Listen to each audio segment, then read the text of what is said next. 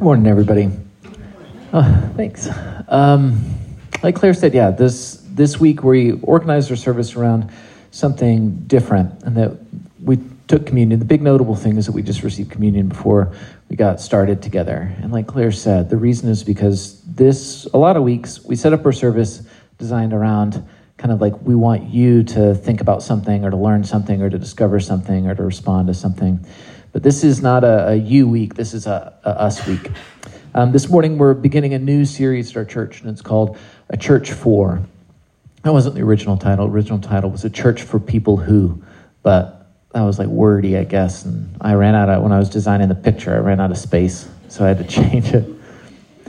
If you've been around churches before, this is a series it's the kind of thing that's sometimes called a vision series, which means that it's a chance for us to talk in a focused way about who we feel called to be as a church community and what mission we think we're being led to pursue as a church. Now, not just Revolution, but it turns out that most churches set out to do this sort of thing about once a year. And the goals for these kinds of series are, one, to help newer folks connect to a sense of our church as something that is here for more than just its own existence, which if I were visiting a church for the first time would be my main worry. Is like, are you guys like just trying to perpetuate the thing that you are? And so the goal is to try and help newer folks see that that's not the case with us, that we do have a vision for what we want to do and be beyond just existing.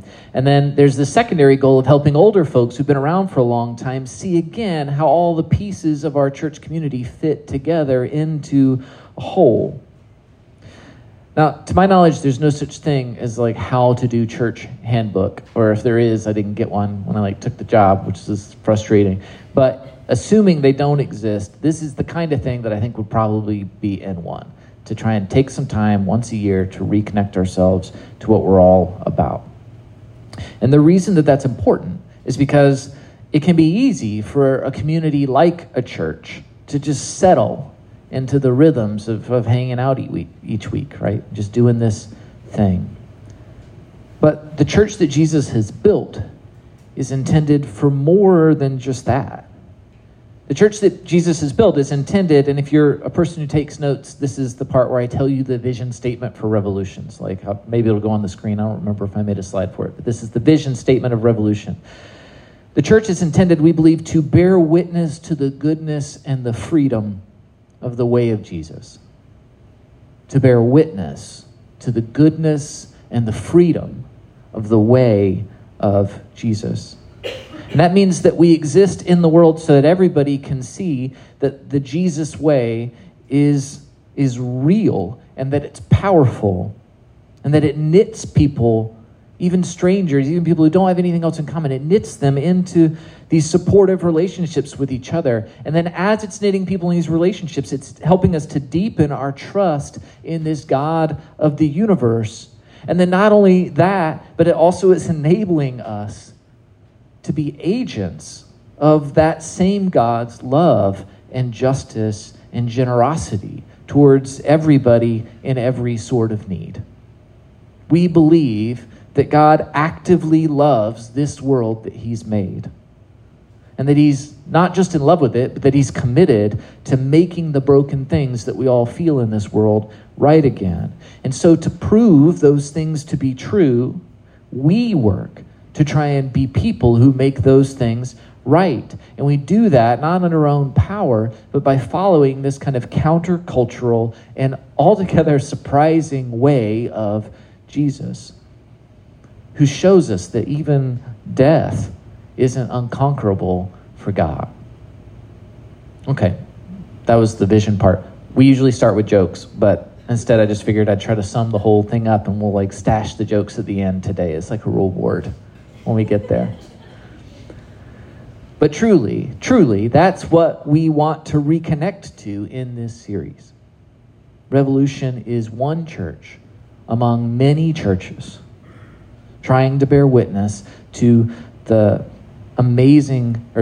amazing God so that other people can encounter and feel and learn to trust God's love for them too. However, we have a twist this time out for this vision series. And the twist relates to something that I'm increasingly afraid in this moment we're all living in that Christians are beginning to miss when we talk about all the good stuff that we want to go out there and do.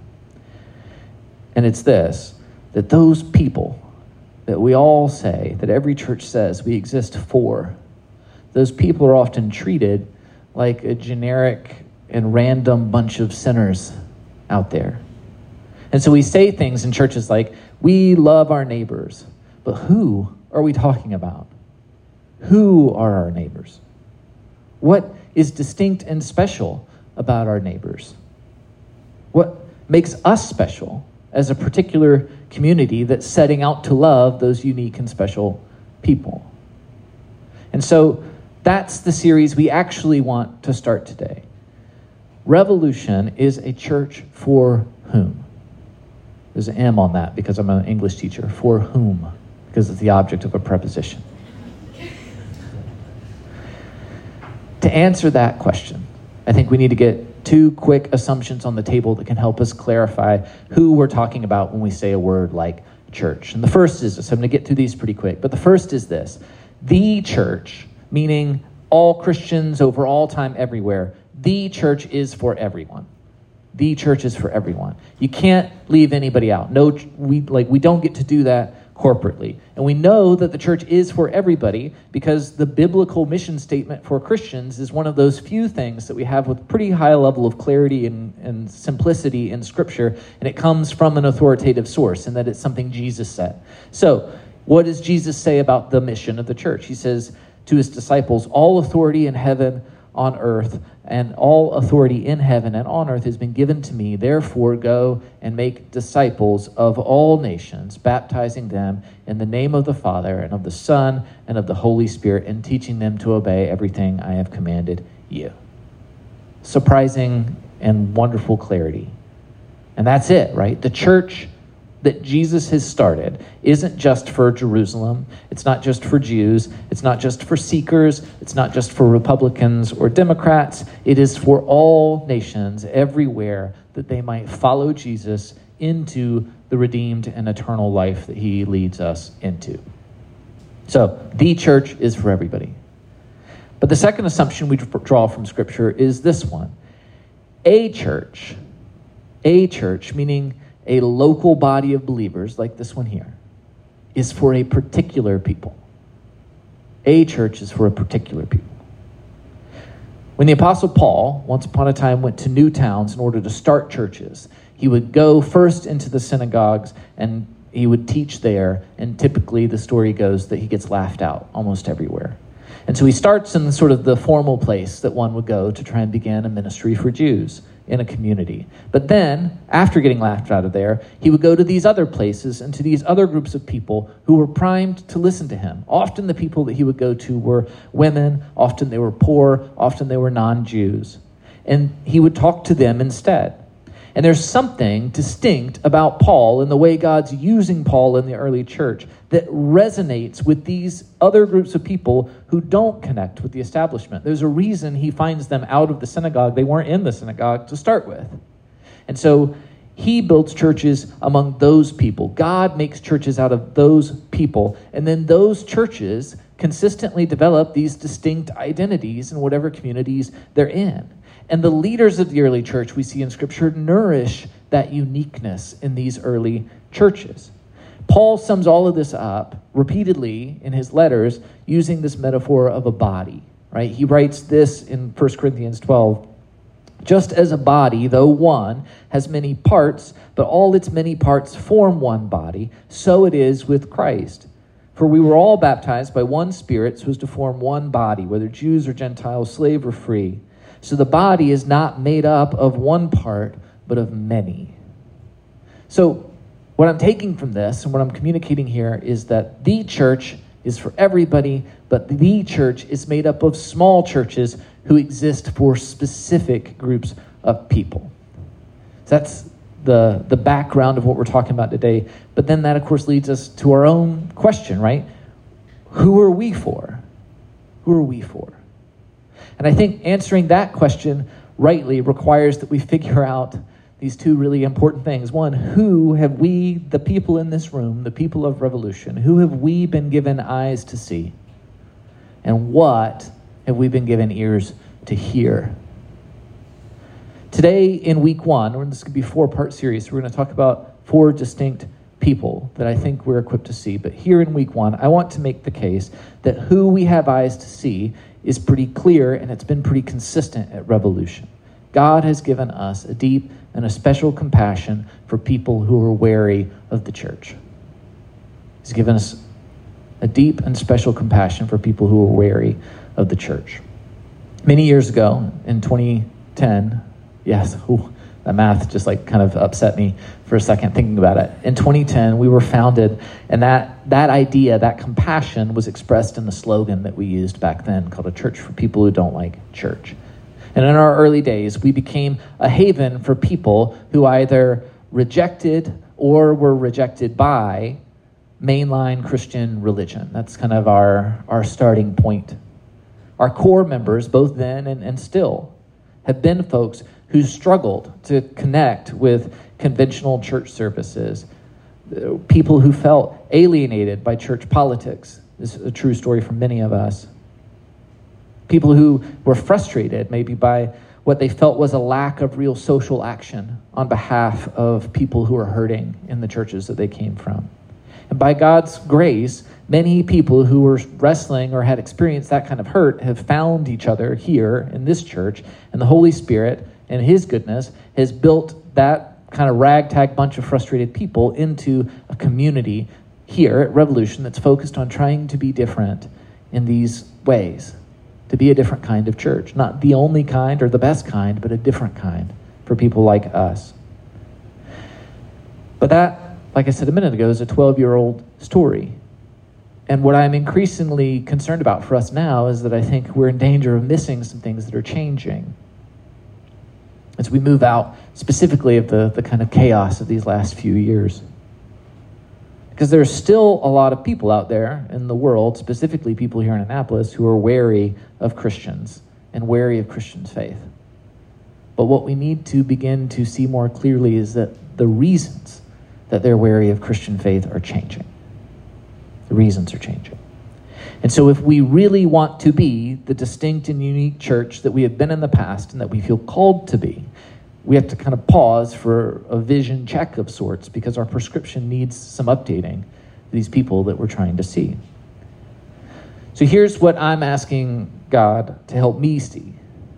Revolution can be a church for people who are deconstructing faith. Have you heard this term? It's on Facebook and Instagram all the time, but outside of that, you may have run into it. Deconstructing. Are you somebody who would identify with that term? If the word's new to you, then I want to summarize what it means in general. And then I want to invite you to join me in trying to understand what it means here, locally, in our own community. And finally, I want us to listen to what God says about it, and then hopefully open ourselves up to be challenged by the answer. So we got 4 steps. The first is the big definition. All right, and I'm going to English teacher you, but I'm going to move quickly. Deconstruction is a specific term that means a specific thing, and specifically, it refers to a postmodern philosophical practice. You love all of those words, I know, but stay with me, of questioning the assumptions and hidden values or structures that are underneath cultural institutions.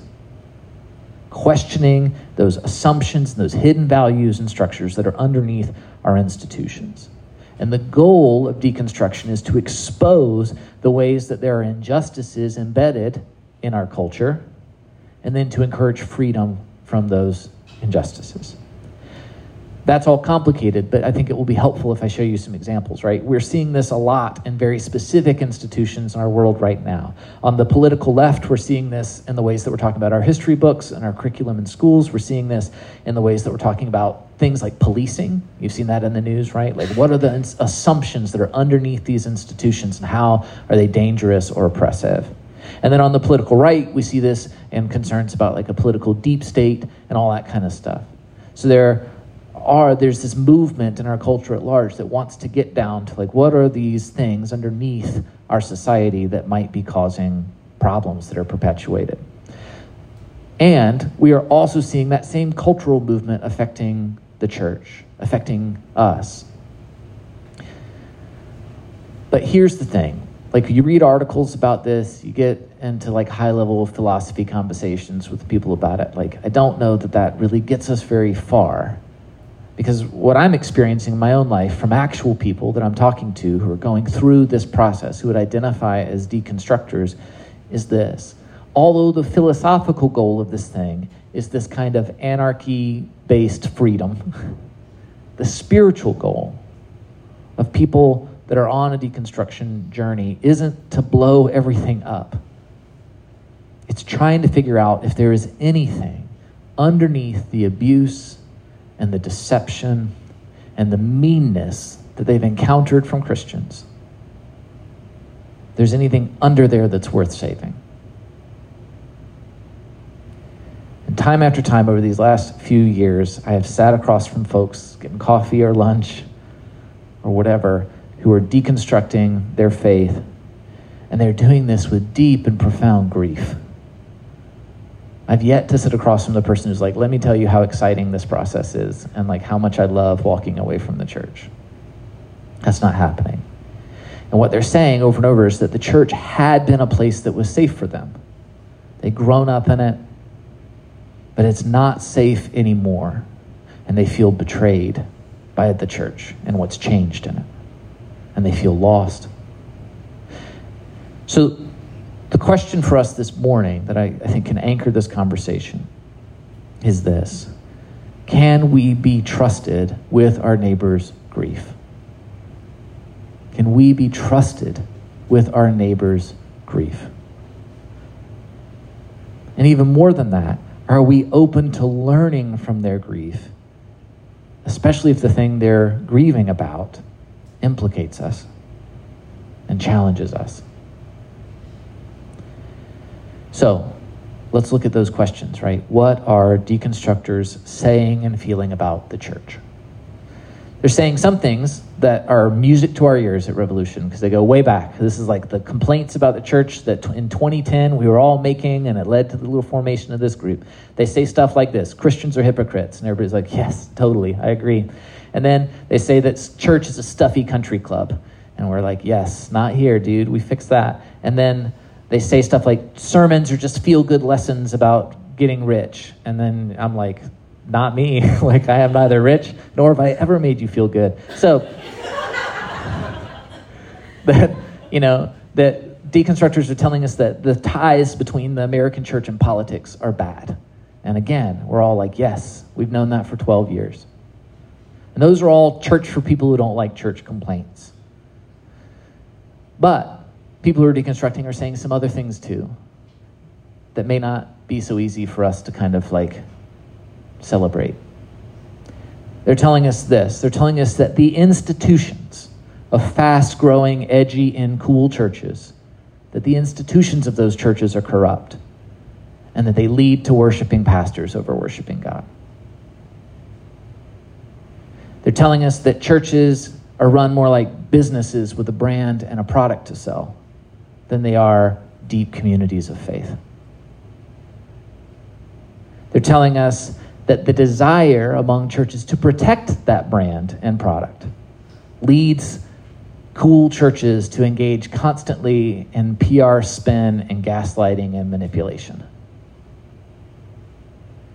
They're telling us that the desire to grow those cool churches and their brands leads to manipulating the people that go to them and burning them out as volunteers and free labor. And then there's a bigger one than all that. They're telling us that American Christians, real American Christians, look and sound a lot less like Jesus than your average friendly atheist does. And those complaints should hit closer to home for us, if we have ears to hear them. And more than that, they should lead us to repent. If deconstruction at like the big American cultural level is this way about talking about like big picture doubts in cultural Christianity. Deconstruction at the local Annapolis level is a way of talking about real humans who have very reasonable fears. That if Christians or people who say they're Christians can't get Jesus right, maybe nobody can get Jesus right. And worse than that, maybe there's nothing under there to have faith in the first place. Maybe this is all just smoke and mirrors and self-perpetuation. God help us. God have mercy on us. God transform us into something new.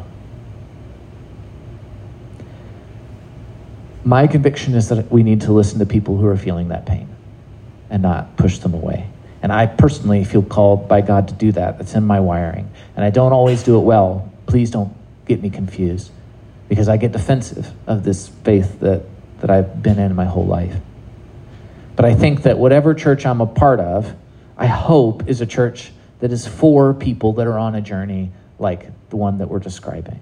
And I believe that this church, that you humans that are in this community with me, that you're wired in a similar way to me, that we're wired to be sensitive to this together. And I think God has drawn us together because one thing that the people in our community need is one church with a heart for this kind of struggle. There are other things that the people in our community need. There should be so many other kinds of churches.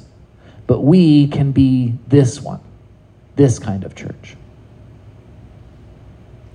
But even if we're willing to sit with people who are hurting, and even if we're willing to say the things that Christians need to be willing to say to them, which for the record are, you're safe here, you can rest here, you can explore faith here, and we're with you, even if you don't find the answers that we want you to find. Even if we're willing to do all that, we still need to have a plan. Compassion is part of the story, but what's our plan? How do we be a church like this? How can we be a church for a person who is deconstructing? Well, in general, if we trust God to make a way for us, which is a thing we sing about all the time and talk about from time to time, we're trusting God to make a way for us. One of the things we can do is look back at the story that he's already told us, and we can ask, have we been here before? Because everything feels new when you're in the middle of it, but maybe it isn't. Have we been here before? And if we have been here before, what did we do then, and what can we learn from what was done? The good news is deconstruction's not new. It's something that we see in Scripture. It's something that the church has been doing famously once when we posted some things to a door and reformed the whole church. But we've done this many times in the past. So let's look at some examples, and that's kind of how we'll move towards the end today. One person that we see on a deconstruction journey in Scripture is Nicodemus. Remember Nicodemus?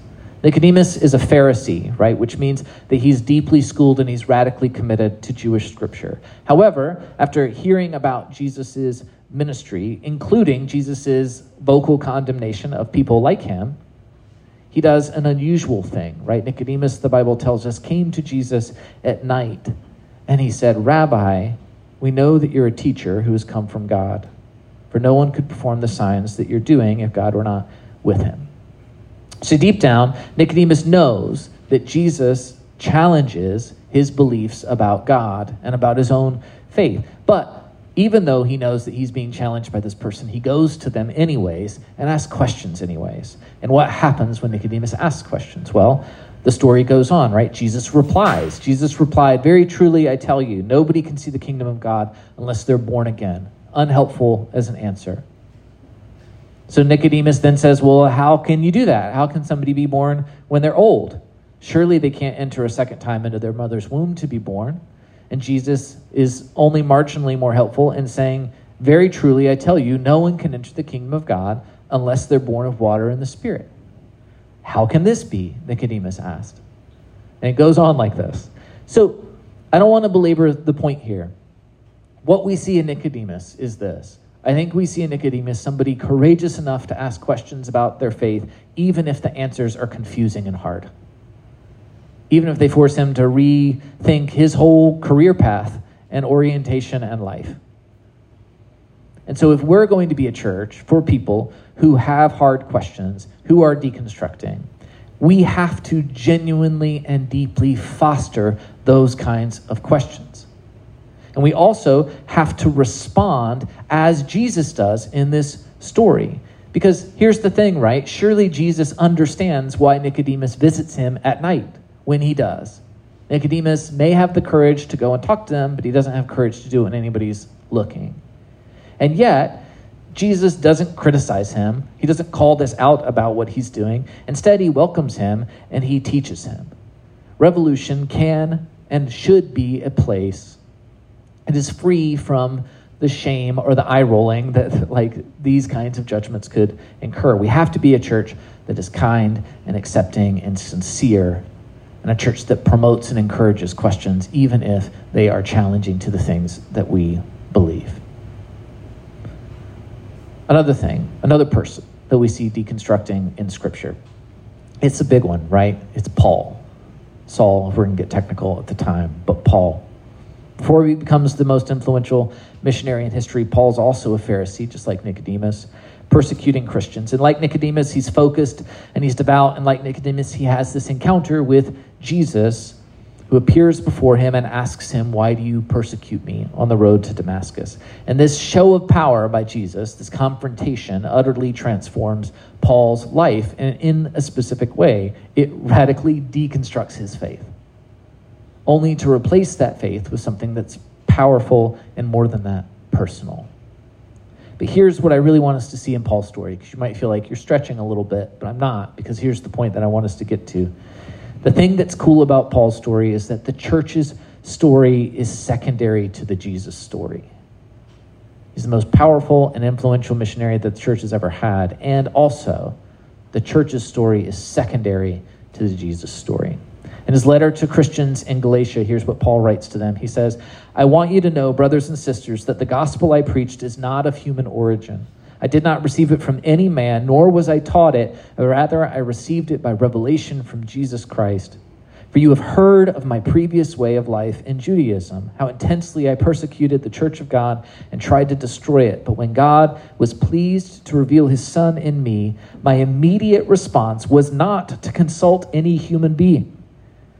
I did not go up to Jerusalem to see those who were apostles before I was, but I went into Arabia. Then, after 3 years, I went up to Jerusalem to get acquainted with Peter and stayed with him 15 days. Paul, the greatest church planter in history, waited 3 years to join a church. In the meantime, he got to know Jesus.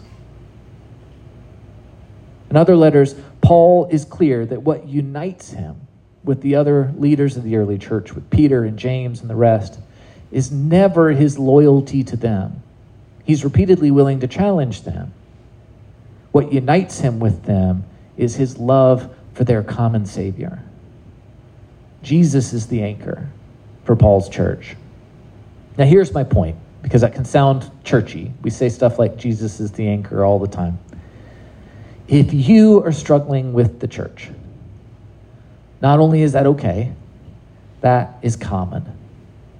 Because the church is not, in fact, Jesus.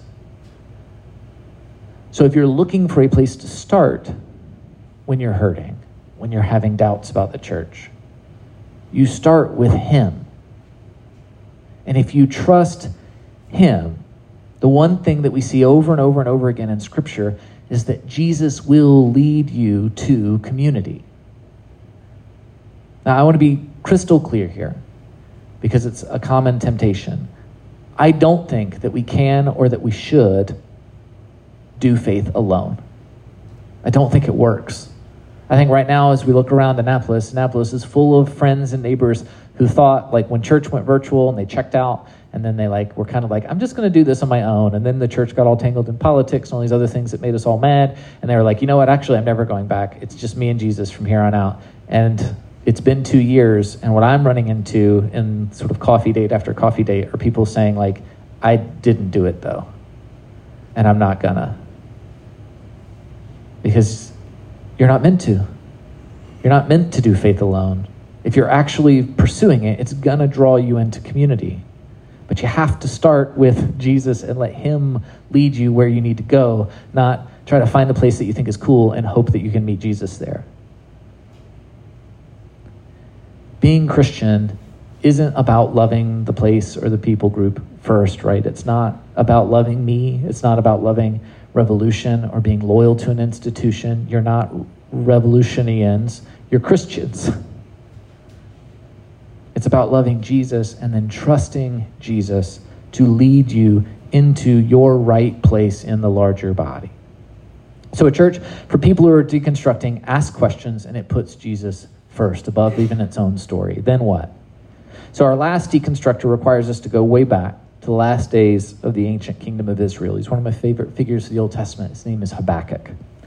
Now, Habakkuk is a prophet, which means he gets the job of relaying stuff that God says to people who don't want to hear it and ignore him generally. Now, in this case, Israel's enemies are gathering strength, and Israel's leaders are doing nothing about it. And one day, Habakkuk prays this. He says, "How long, Lord, must I call for help, but you do not listen? Or cry out to you violence, but you do not save? Why do you make me look at injustice? Why do you tolerate wrongdoing? Destruction and violence are before me. There's strife and conflict abounds. Therefore, the law is paralyzed and justice never prevails." Habakkuk is mad that God's allowing his people to so badly betray his name. He's mad that God's letting the people who say they belong to God so badly betray his name. And he wants God to do something about that.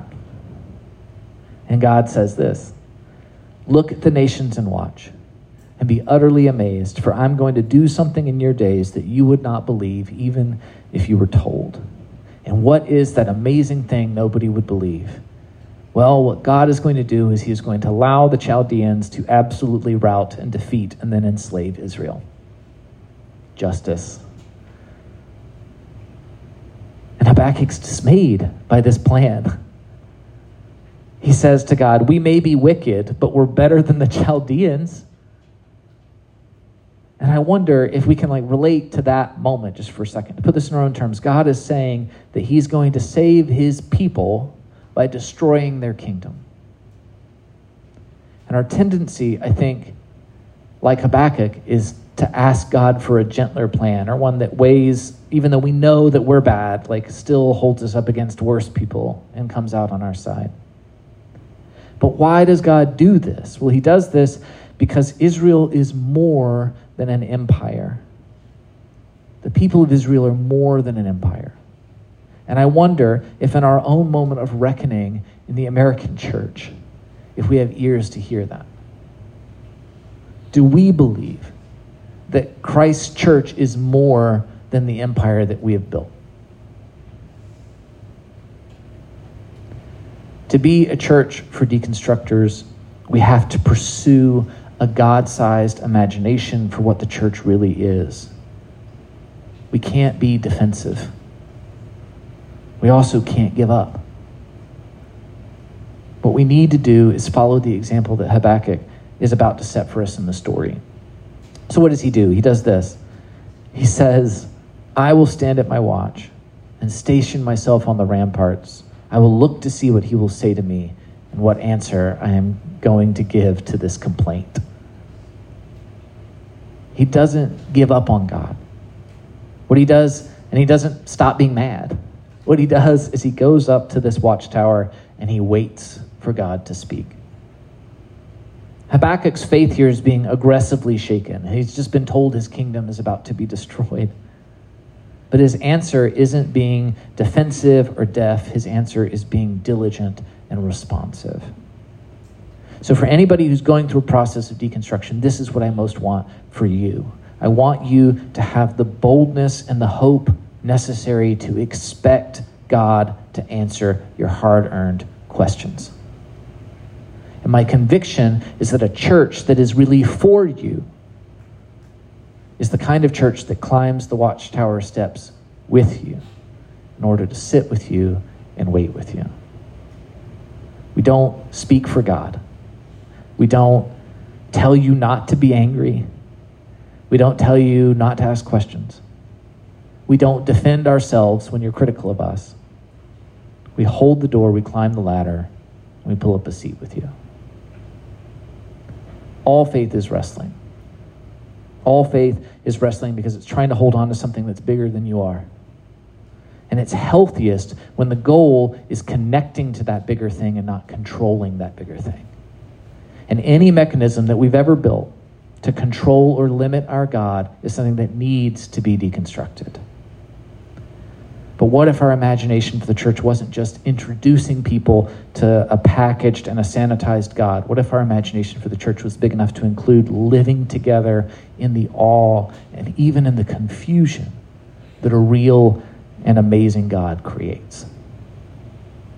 This is what I think we mean when we talk about a church for people who are deconstructing. And I think that's the kind of church we can be.